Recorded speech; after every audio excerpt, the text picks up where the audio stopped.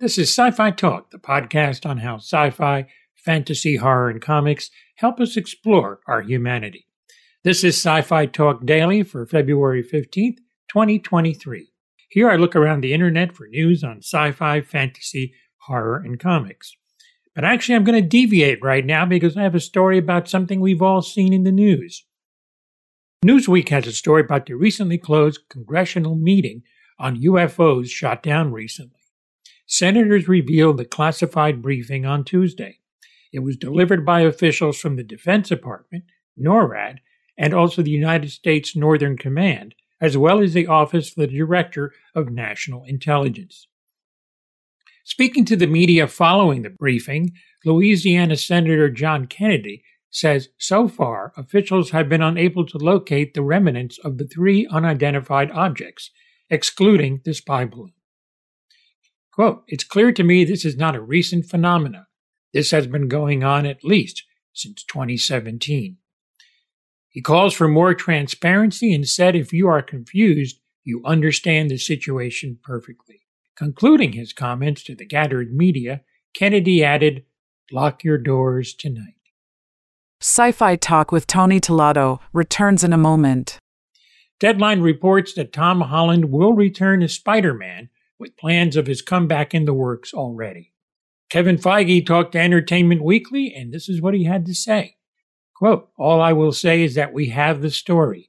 We have big ideas for that, and our writers are just putting pen to paper now." End quote.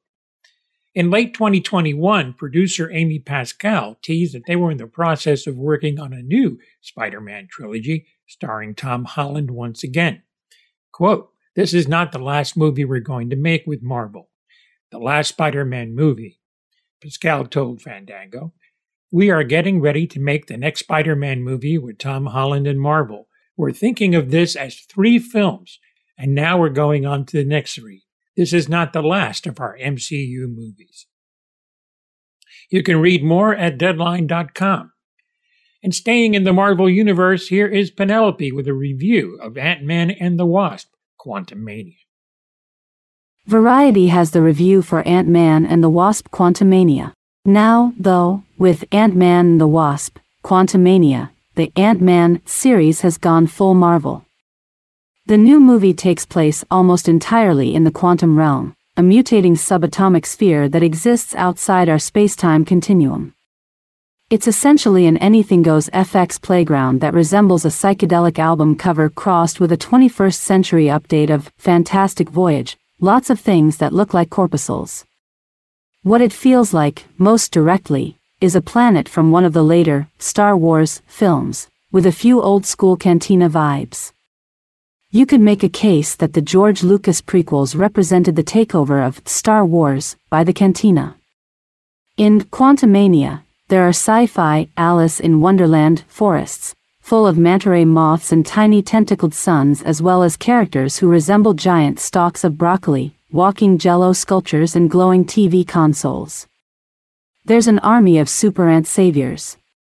There is, of course, a hooded rebel alliance, as well as a cosmic genocidal megalomaniac, Kong the Conqueror, Jonathan Majors, a supervillain who made his debut in the comics in 1963 and looks like he's being set up to dominate the MCU until 2063.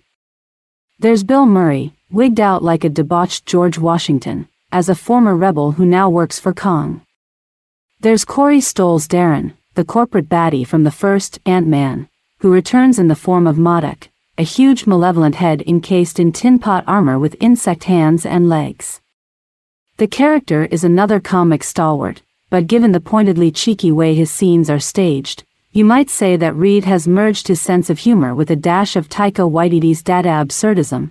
For Sci-Fi Talk Daily, this is Penelope reporting. There is more sci-fi talk, so stay tuned. And we're still in the Marvel Universe as Deadline reports that in 2025, the Fantastic Four reboot is released.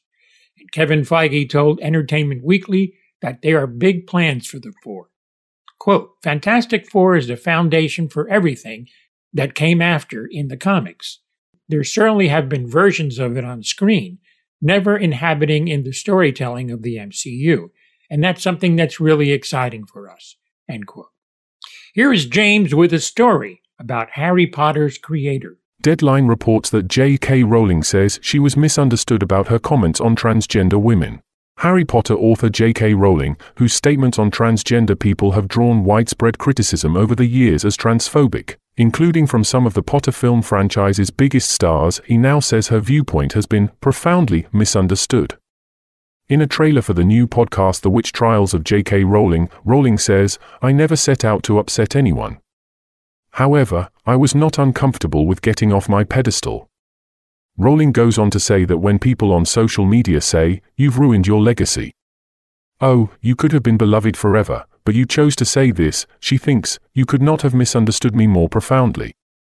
For Sci-Fi Talk Daily, this is James reporting. More news from Deadline as Brianna Middleton is cast in Sam Ishmael's new version of Metropolis, inspired by the classic Fritz Lang movie. Middleton is the first actor cast in the project from Mr. Robot creator Sam Ishmael and UCP, where he's under an overall deal. Middleton will play the lead role of Finny Polito. It is a new character that did not appear in the movie, directed by Lang and written by Thea von Harbu, based on the latter's 1925 novel, which is set in a futuristic urban dystopia following the attempts of Freder, the wealthy son of the city master, and Maria, a saintly figure to the workers, to overcome vast gulf separating the classics in their city and bringing the workers together with the city master. There's more on this on Deadline. And here is Grace with an excerpt of a new sci-fi book, Some Desperate Glory, from Tor.com. Tor.com has Chapter 3 of Some Desperate Glory, a space opera from Emily Tesh. Here is a sample. Since she was born, Kia has trained for the day she can avenge the murder of planet Earth. We're thrilled to share an excerpt from Emily Tesh's debut novel, Some Desperate Glory. A queer space opera about the wreckage of war, the family you find, and who you must become when every choice is stripped from you. Some Desperate Glory arrives April 11th from Tor.com Publishing. While we live, the enemy shall fear us. Since she was born, Kia has trained for the day she can avenge the murder of planet Earth. Raised in the bowels of geostation alongside the last scraps of humanity, she readies herself to face the wisdom, the powerful, reality-shaping weapon that gave the Majoda their victory over humanity. They are what's left. They are what must survive. Kia is one of the best warriors of her generation, the sword of a dead planet. When command assigns her brother to certain death and relegates her to nursery to bear sons until she dies trying, she knows must take humanity's revenge into her own hands. For Sci-Fi Talk Daily, this is Grace reporting.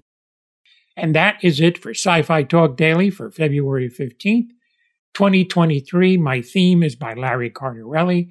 Until Friday with a special all-AI edition, this is Tony Tillotto.